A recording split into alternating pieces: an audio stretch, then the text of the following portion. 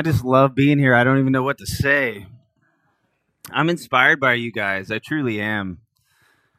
I love coming to worship here. I love seeing your faces and those of you that I know well, and you've prayed for us in our little church across the border. I appreciate all your support and your love over the years.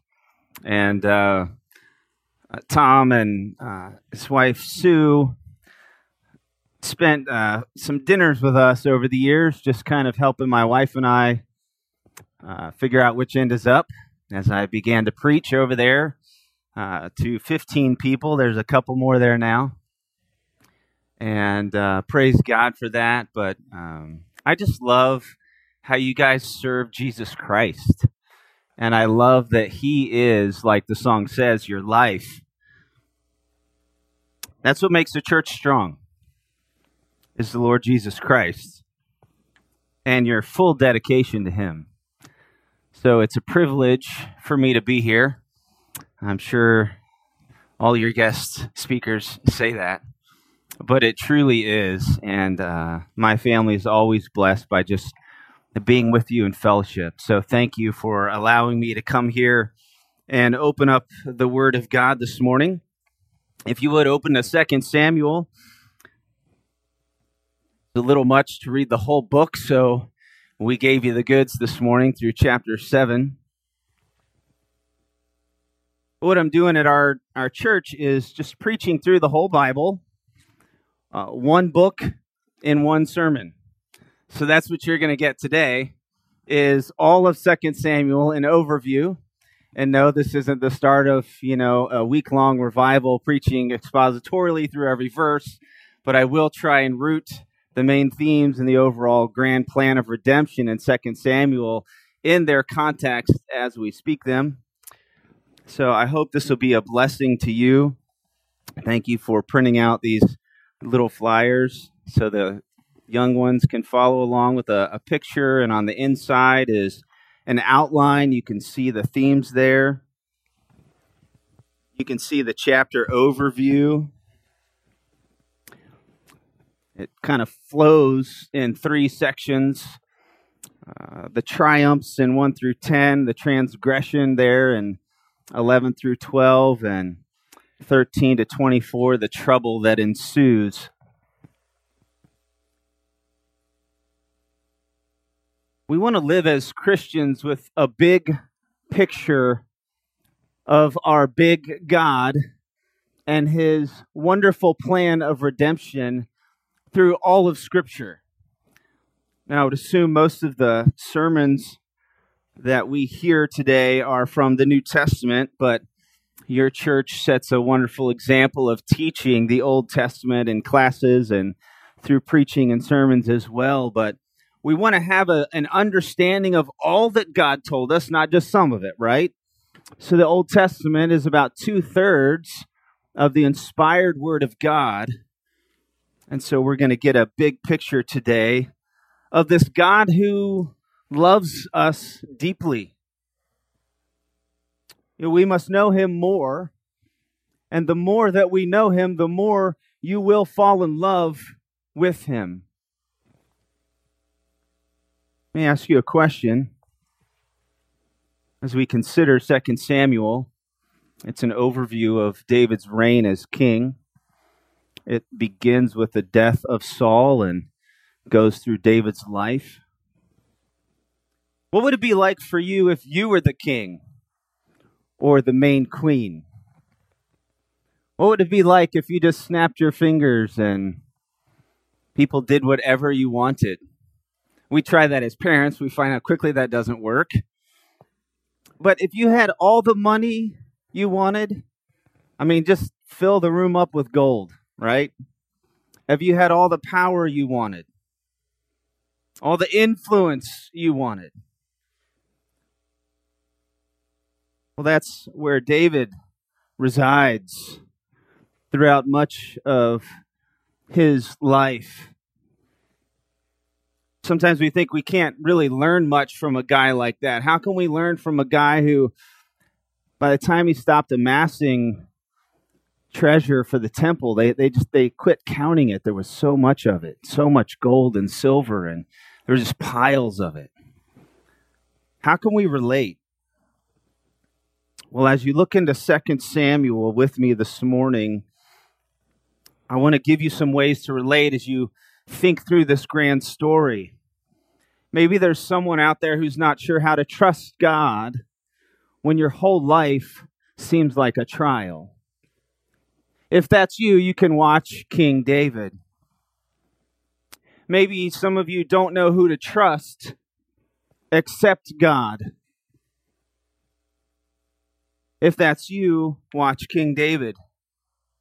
Maybe you're not sure how to repent when you sin, not just the normal acceptable sins that we have, but the big sins, the ones that plague your mind and your memory for your entire life. If you don't know how to respond and confess and repent in those situations, watch King David. If you're not sure how to have strength to follow God as a young person,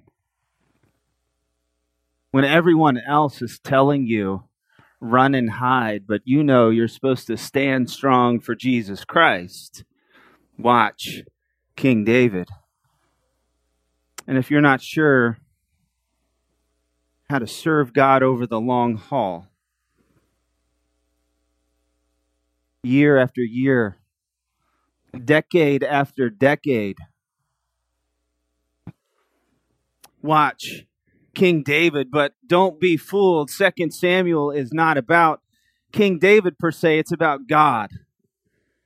And we will show you that this morning as we look into the text.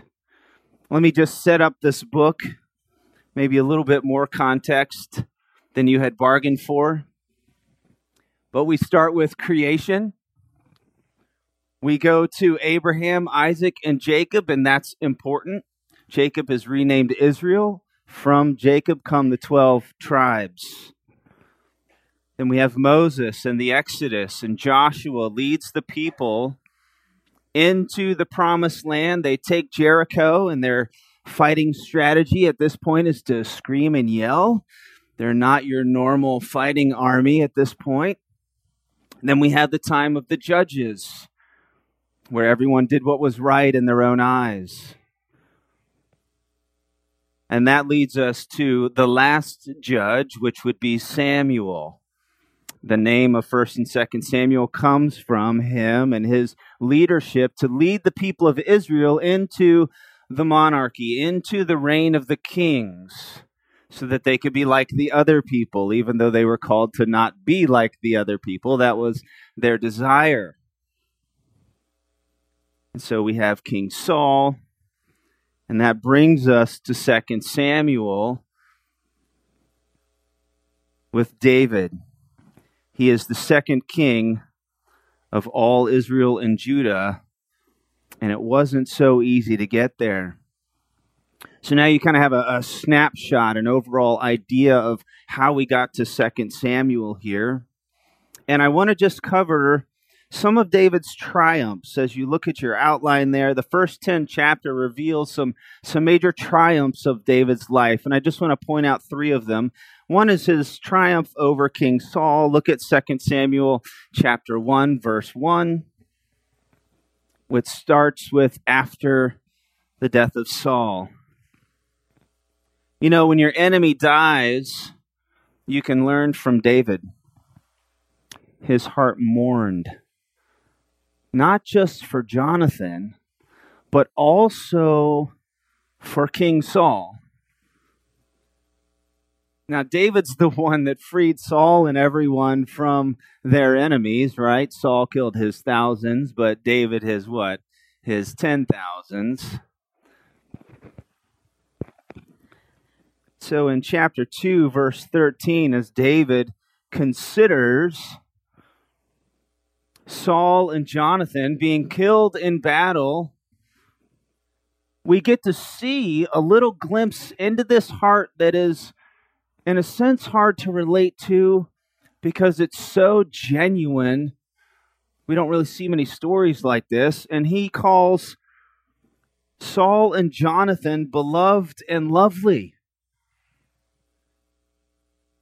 If ever there were a group of people who would be considered a man's man, the leader of all of the mighty men, it would be Saul and Jonathan and David, and he calls them beloved and lovely. His love for both of them runs deep. He loved Jonathan as a brother, but he loved Saul, the guy who threw spears at him, the guy who chased David and made him go all throughout the southern region below Jerusalem, kind of south and to the west of the Dead Sea, where it looks like, God put a third of all the rocks on the earth. That area where it's just dry and sandy and there's nothing. David's running for his life in his 20s. David is doing this, I'm the anointed one. And how could he consider someone who made him run for his life lovely? Because he was the Lord's anointed. Saul was. I think it's instructive for us because there are people who are sometimes in authority that we might have a hard time with. David is your example of how to respond to them. Because of who they are before God, made in the image of God, they are lovely because they have the potential to reflect the glory of God to the world. And David sees that, and David sees that this is the chosen leader for us, and so I will honor him simply because of that, no matter what he does. That's David's heart for Saul and his kindred spirit, Jonathan. There are many, many lessons in David's triumph over Saul. It would not be easy, though. Look in chapter 3, verse 1. Even though Saul and Jonathan, the next heir to the throne, was dead, there arose a competition for the throne. It wouldn't be a cakewalk for David, even at this point. Chapter 3, verse 1 says there was a long war between the house of Saul and the house of David.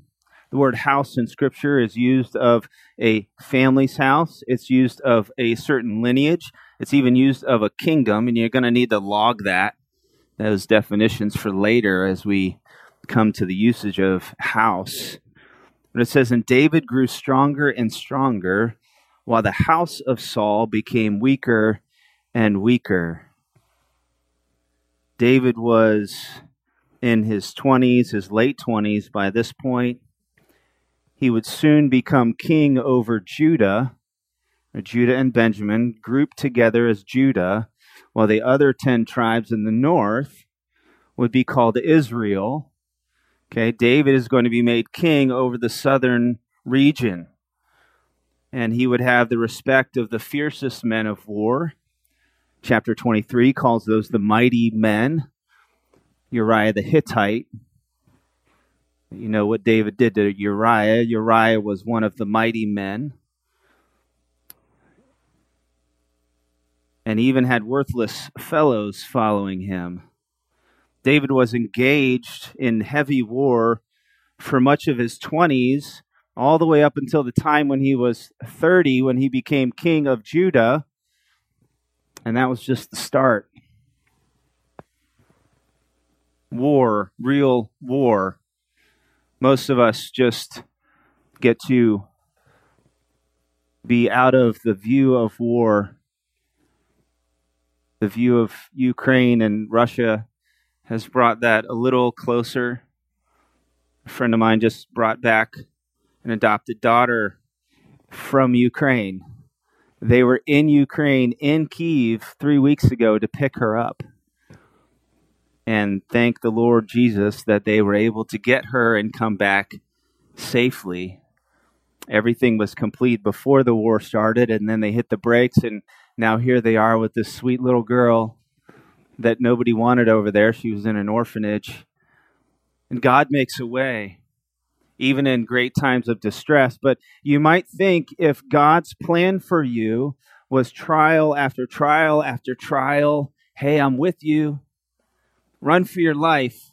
You get in the cave, I'm with you. Run for your life again, I'm with you. Don't kill Saul, even though you're more savvy. Even though I have given him into your hand, don't kill him, don't take his life, I'm with you. As a 20-year-old, 25-year-old. But David was not bitter. If you want to learn how not to be bitter in life when life seems a bitter pill, watch King David. The second triumph after his triumph over Saul was that he won over the people. Look in 2 Samuel chapter 3, verse 36. This was not a sanitized time in life. And all the people took notice of it. It says in verse 36, and it pleased them, and everything that the king did pleased all the people. David is winning them over. What could a man do to win over all the people? Well, Abner was the commander of Saul's army, and Abner had made, one of your favorite children's names, Ishbosheth. He had made Ishbosheth the king over all Israel. That was Abner who did that, right? David was supposed to take over. So a lot of people didn't like Abner. And when Joab, the king of David's army, had killed him out of revenge, instead of being excited, David mourned and wept deeply over the death of the commander of the army that was coming to attack him. So we can learn from David about how to treat our enemies. And when the people, verse 36 in chapter 3, saw this, it pleased them. Application, David taught them compassion on those who persecuted them. This may seem like a small thing, winning over the people, but has there ever been a time in our country where a person has won over all the people? I don't think so. But David did. And you can see that David lifted up the name of the person who was trying to kill him and wept over him. And that brought about something else. It taught them grace. David made a promise earlier to yet another one of your favorite names, Mephibosheth, the young man who was lame in his feet. When Jonathan and Saul's situation turned dire, Mephibosheth's caretaker picked him up and started running and dropped him, and he became lame in his feet. And David would even bring this young man and set him at his table for his entire life so that he could eat at King David's table, simply to show compassion on the one whom he loved, which was Jonathan. So David first had triumph over Saul. He second had triumph over the people. And the third thing to look at for David's triumphs in chapters 1 through 10 is that he's finally made king of all the tribes of Israel. Turn to chapter 5 and look in verse 3. So all the elders of Israel came to the king at Hebron, and King David made a covenant with them at Hebron before the Lord. Now, when you see capital L-O-R-D in Scripture, that's the memorial name of God. That's Yahweh. Okay, so he made a covenant with them at Hebron before Yahweh, and they anointed David king over Israel. Verse 4, David was 30 years old when he began to reign, and he reigned 40 years. This is all out of the ESV this morning. This might be a little different than the NASB. David reigned 40 years. Anointed king as a boy. All right, gave great victories to Saul and the people. He reigned 7 years over Hebron Hebron is to the south and the west. And then 33 years over the kingdom which he brought together. David taught them patience. He didn't take what was owed him initially. He let it play out. Sometimes we want to take the reins and make things happen that we know should happen. Have you ever been there, church? Where you know something should happen and you want to make it happen really, really bad and really fast? And yet David here knew he was king over all the tribes of Israel, and yet 7 years went by. Now, we're praying 7 years don't go by and whatever you might be thinking about, but we hope that we have the patience for God's plan to come forward so that he can bring peace on every side. That's worth it, right? That is worth it. To this point, it was a good time to live in Jerusalem, and David had success wherever he went. Look in chapter 8, verse 14. David subdues the Philistines, the Moabites, the Syrians, the Edomites, the Amalekites, and they all paid him tribute after he defeated them. You wonder where David got all his wealth. It was from all the people he defeated. Chapter 8, verse 14 says this, "And Yahweh gave victory to David wherever he went." So David reigned over all Israel, and David administered justice and equity to all his people. If you want to learn what real equity and real justice looks like, you can watch David. There's a pattern in David's early life, and David followed the Lord no matter the cost. That is not easy. That is not easy. You know this. And what's so inspiring to me about your fellowship together is that you continue to strive for the cause of Christ, though it's not easy. I have no doubt the success of this church and the name of Christ will be lifted up in this church for decades to come.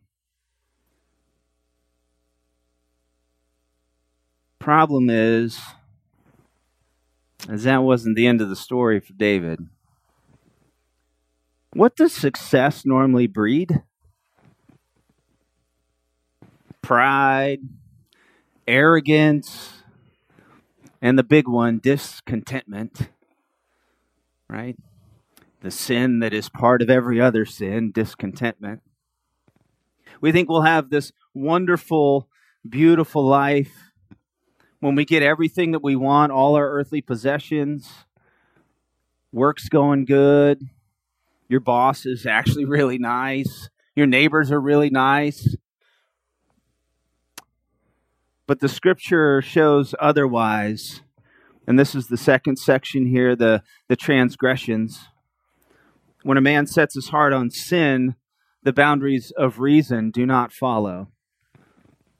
And David did just that. He got lazy in his success. He was the best warrior. He was the one that led them in and out. And it wasn't customary for the king to put himself on the line, but it was customary for the king to go into battle with his people. But he got lazy. He got another man's wife pregnant. He had her husband killed and then tried to cover it up. Why do we think we will get away with sin?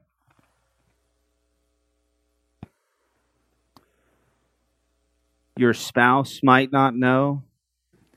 Your children might not know. Your church might not know. Your friends might not know. But God knows. And at any moment, He could bring that to light. And that's what happened with David. He sent Nathan the prophet to him in 2 Samuel 11, Verse 27, it says that the thing David had done displeased Yahweh. And then in chapter 12, verse 5, as Nathan is giving him this story, setting him up, tugging on David's character. He did have character still at this point, tugging on David's desire for mercy for others. He did have mercy for others at this point, tugging on David's desire to uphold the Lord. He still did want to uphold the Lord at this point. Nathan set him up good and said, "You're the man. You are the one who has done this thing." And David agrees, 2 Samuel 12:5, "As the Lord lives, as Yahweh lives, the man who has done this deserves to die." At the end of verse 6, his reasoning, because he did this thing, because he had no pity. Verse 7, Nathan said to David, "You are the man. Thus says Yahweh, the God of Israel, I anointed you king over Israel, and I delivered you out of the hand of Saul." And he goes on to explain, I gave you everything. I gave you the house of Saul. I gave you everything that came with it. I gave you and put you over all of Israel, all the tribes of Israel. They love you, David. And this is how you repay me. And if it wasn't enough, I would have even given you more, he says. David said to Nathan, verse 13, I have sinned against Yahweh. And Nathan said to David, Yahweh also has put away your sin. You shall not die. Nevertheless, because by this deed you have utterly scorned Yahweh, the child who is born to you shall die. Who did David scorn? The Lord. All sin is ultimately against Yahweh. And if there's nothing that you get out of this today, besides that one fact, you will go away more strengthened towards holiness than you came in. All sin is ultimately against Yahweh. That little sin, that big sin, and everything in between, it's against the holiness of God.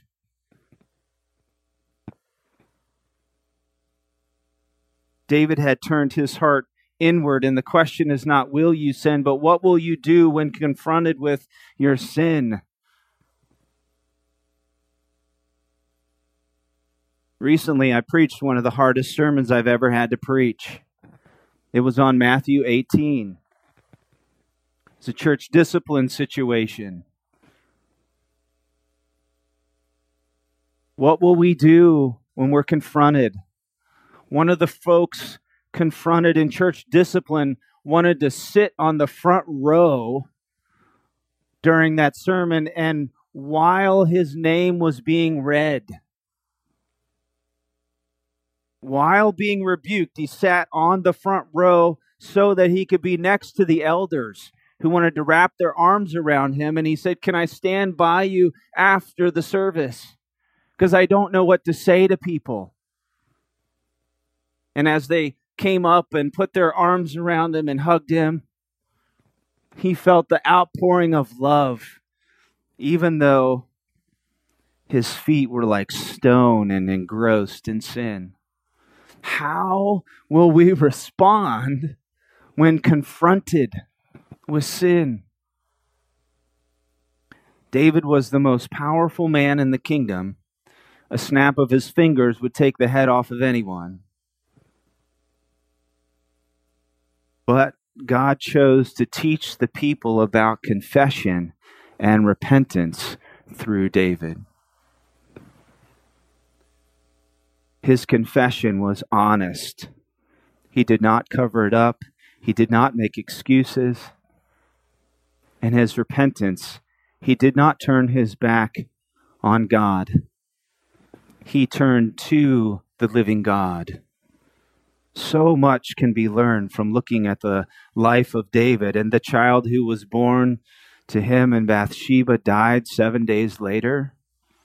God would even raise up evil against David from his own house. That's 2 Samuel 12:11. That would come, as you know, in the form of his own son, Absalom. But David and Bathsheba had another son, their second son, named Solomon, and we see that in chapter 12:24, God's opinion of Solomon. We just think of the end of Solomon's life, but there was a whole lot more to Solomon than just the end when he went haywire. Chapter 12, verse 24, Yahweh loved Solomon. He loved him. That gives me hope. That gives me hope that God loves sinful people, and his purpose and plan will come about in our lives no matter how knuckleheaded we get sometimes. Praise God for his compassion. As you know, his troubles would continue. Chapters 13 to 24. We see in chapter 17, verse 14, that God had ordained to bring harm upon Absalom.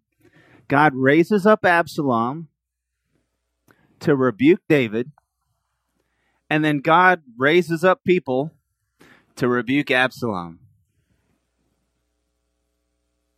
Civil war ensues. David's men defeat 20,000, and chapter 18, verse 8 is one of the oddest verses in all of Scripture. It says, "And the forest consumed even more than that."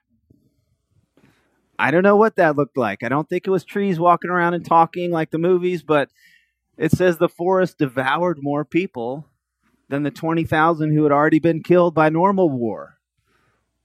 God fights in amazing ways. David was crushed upon hearing of the death of Absalom. Absalom came to take over. Chapter 18, verse 33, it says, "And the king was deeply moved and wept, 'O my son Absalom, my son Absalom, would I have died instead of you, O Absalom, my son, my son.'"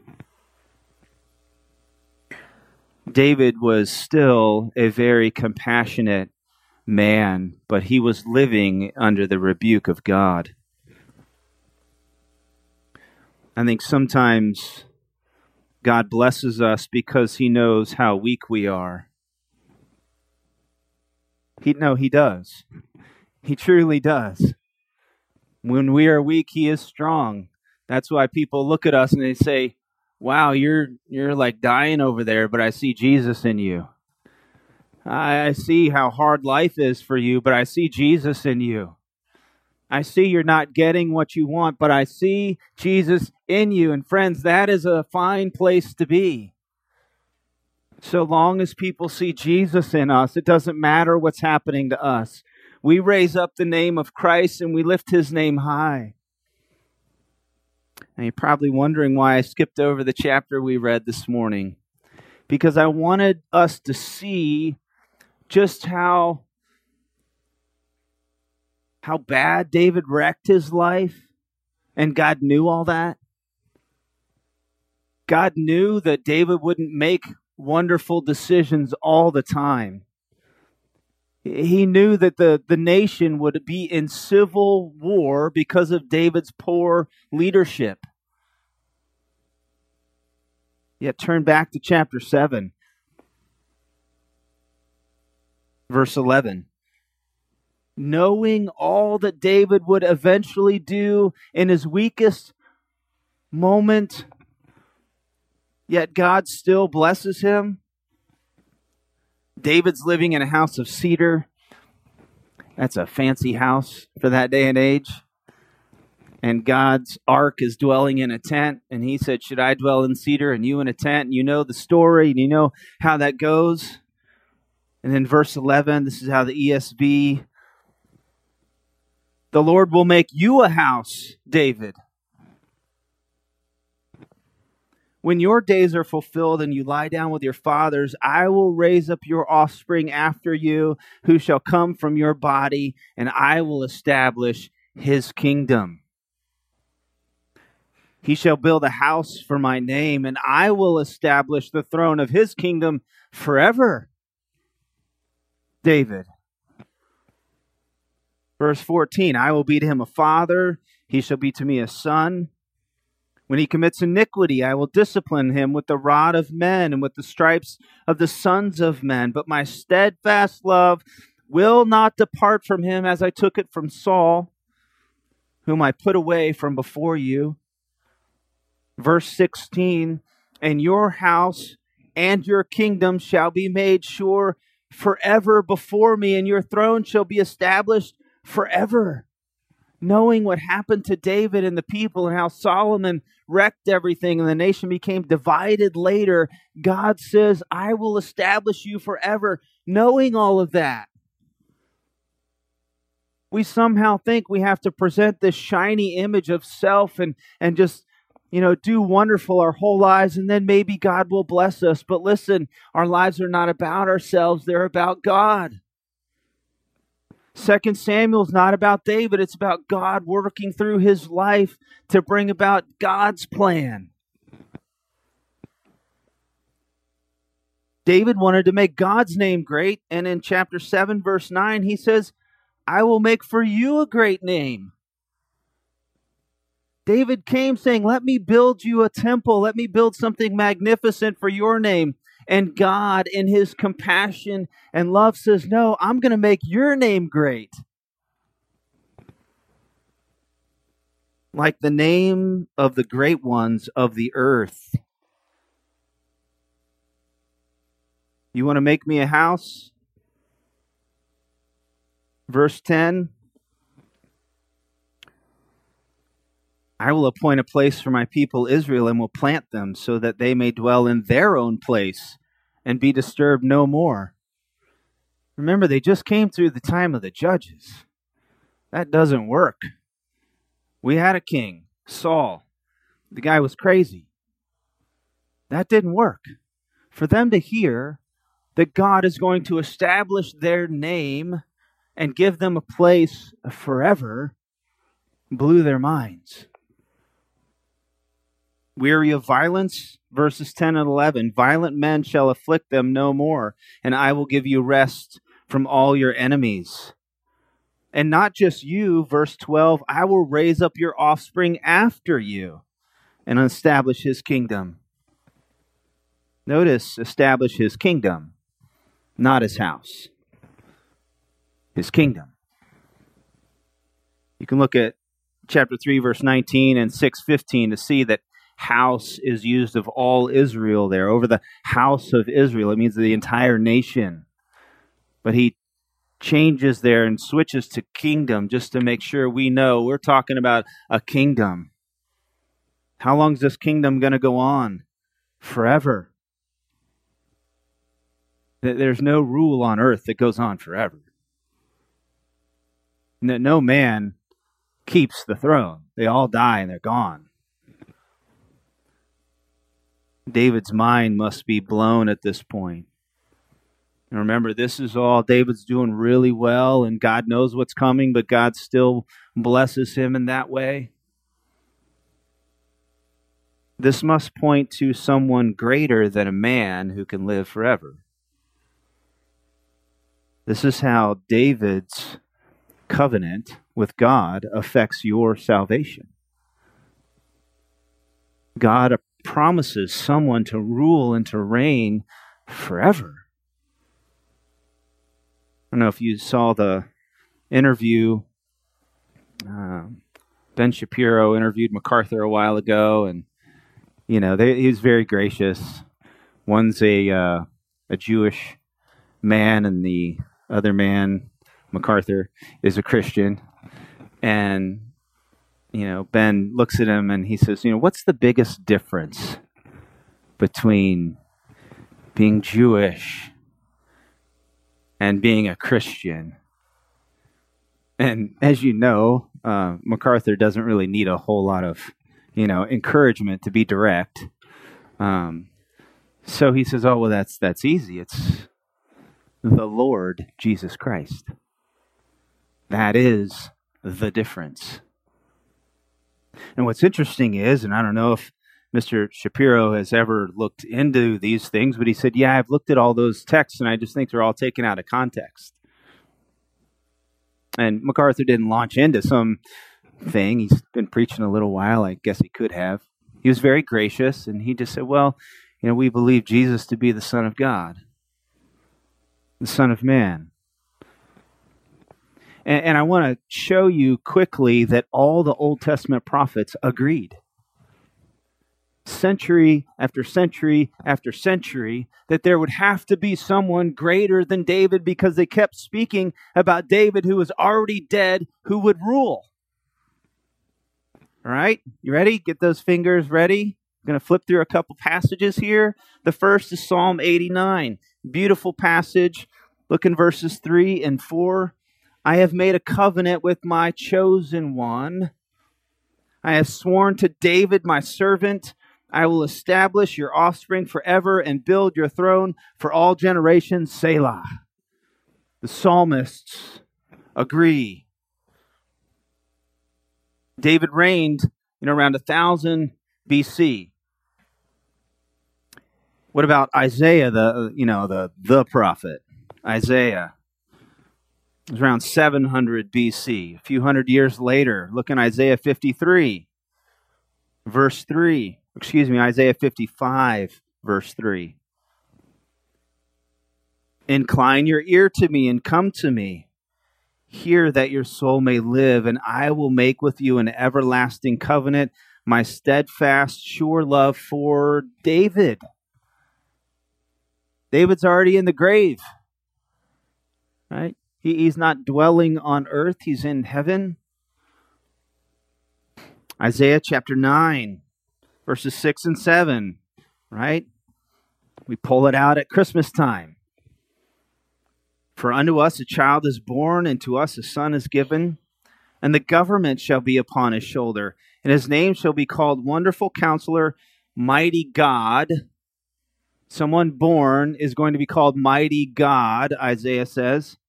Everlasting Father, Prince of Peace. Of the increase of his government and of his peace there will be no end.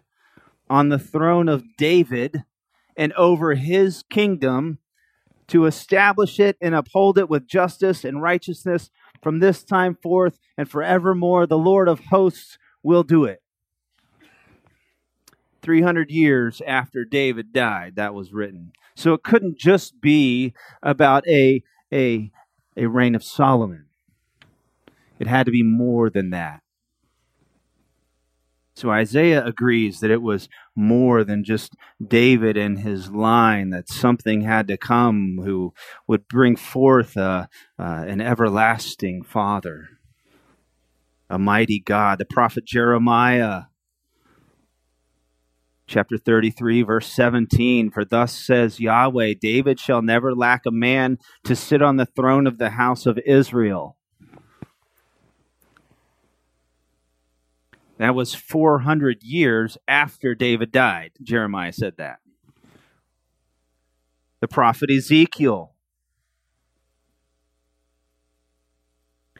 David, my servant, shall be their prince forever. That's chapter 34, verse 25. How could a man who is already dead be their prince forever? It says, and David, my servant, shall be their prince forever. David, he's dead. How could David be their prince forever? David in Scripture is now a type looking for the Christ. The beauty of this is that the Christ was the fulfillment of this covenant that brought about your forgiveness through this man, through his line. We see this when the angel in the New Testament speaks to Mary and then speaks to Joseph. Look in Luke chapter 1, verse 30. And the angel said to her, do not be afraid, Mary, for you have found favor with God. And behold, you will conceive in your womb and bear a son, and you shall call his name Jesus. He will be great and will be called the Son of the Most High. And the Lord God will give him the throne of his father David, and he will reign over the house of Jacob forever. And of his kingdom there will be no end. Last time I looked, there's no king in Israel. There's no pure lineage from the line of David. That's a big problem for the Jewish people. Big problem. Because if it is just through the line of David, which is very specific, then there should be someone there ruling and reigning through his line, and there isn't. But you and I know there is someone ruling and reigning, the Lord Jesus Christ. And friends, no matter what goes on in our lives, no matter what is going on in the world, no matter what happens at this church or the church that I have the privilege of pastoring at, or any church, Jesus is in control.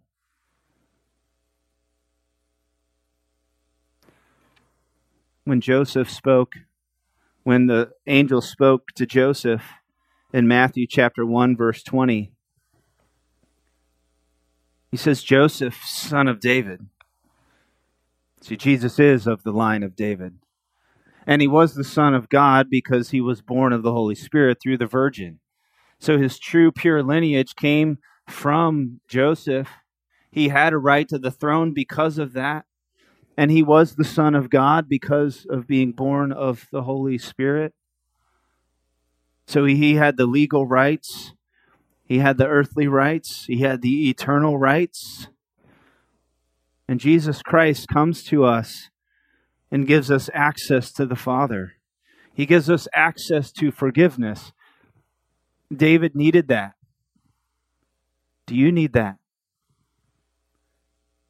I don't know if everyone here knows the Lord Jesus Christ as Lord and Savior, but I pray that if you don't, that today, right now, you give yourself to Jesus Christ, who rules and reigns, and you can serve him now, or you can bow the knee later. But I beg you, you're in a wonderful church who will love you and teach you the word. And you're in a place where you can know Jesus Christ can bring forgiveness for anything you've ever done. Scripture says David had the mind of an angel. Probably the second wisest person to ever live. It says that over and over and over again in the Scriptures. David, one lady came to him and says, you know all things. Little hyperbole. But knowing all things, he still sinned greatly. There's nothing you have done that God cannot forgive. Nothing. No bitterness in your heart, he cannot forgive. No great transgressions, he cannot forgive.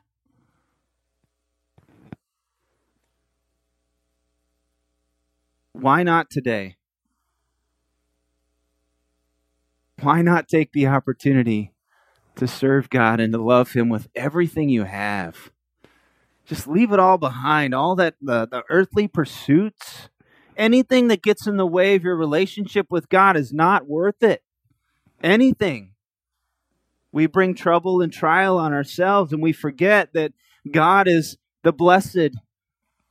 God is the sovereign. God is the one who brings joy as we abide with Jesus Christ, right? John 15. God is the one who brings these things to us. Why would we pursue anything else? David realized that. He wrote what is called a song of deliverance in chapter 22. He says, Yahweh lives. Blessed be my rock and exalted be my God, the rock of what? Of my salvation. David knew God was not just his leader, he was his Savior. Great salvation he brings to his king, verse 51, and shows steadfast love to his anointed and to David and his offspring forever. See, 2 Samuel is about God because it was God who gave David success on the battlefield. It was God who gave the hearts of the people to David. It was God's plan for him to rule and reign, and without God, David was nothing. But with God, the throne of David endures forever. God used David and his reign and his rule to bring about the greatest blessing the world has ever known, the forgiveness of sins through Jesus Christ our Lord. Our hearts should be invigorated today that we have not and cannot derail God's ultimate purpose and plan for our lives. This day, this very day, you can live for Jesus Christ. We have worshiped him. You can continue to worship him all day. You can praise his name, and you can be closer to Jesus. And friends, that's what he wants. He wants you.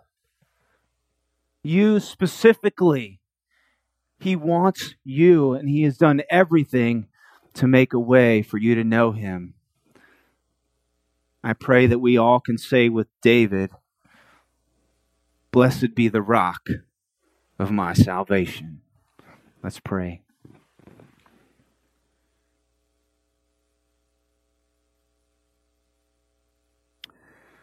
Lord God, we are so thankful for your love, which is never ending. We thank you for showing that in Scripture over and over again, even in David's life, that your plan and your purpose will come to fruition. Father, we pray that you would grip the hearts of everyone here. Friends, let's just take a moment right now and ask God to help us to live for him and to trust him with our entire lives.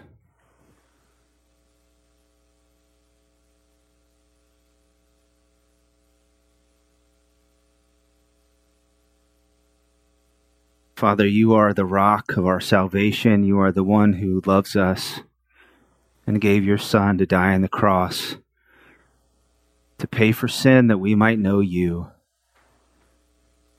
Praise God. Amen.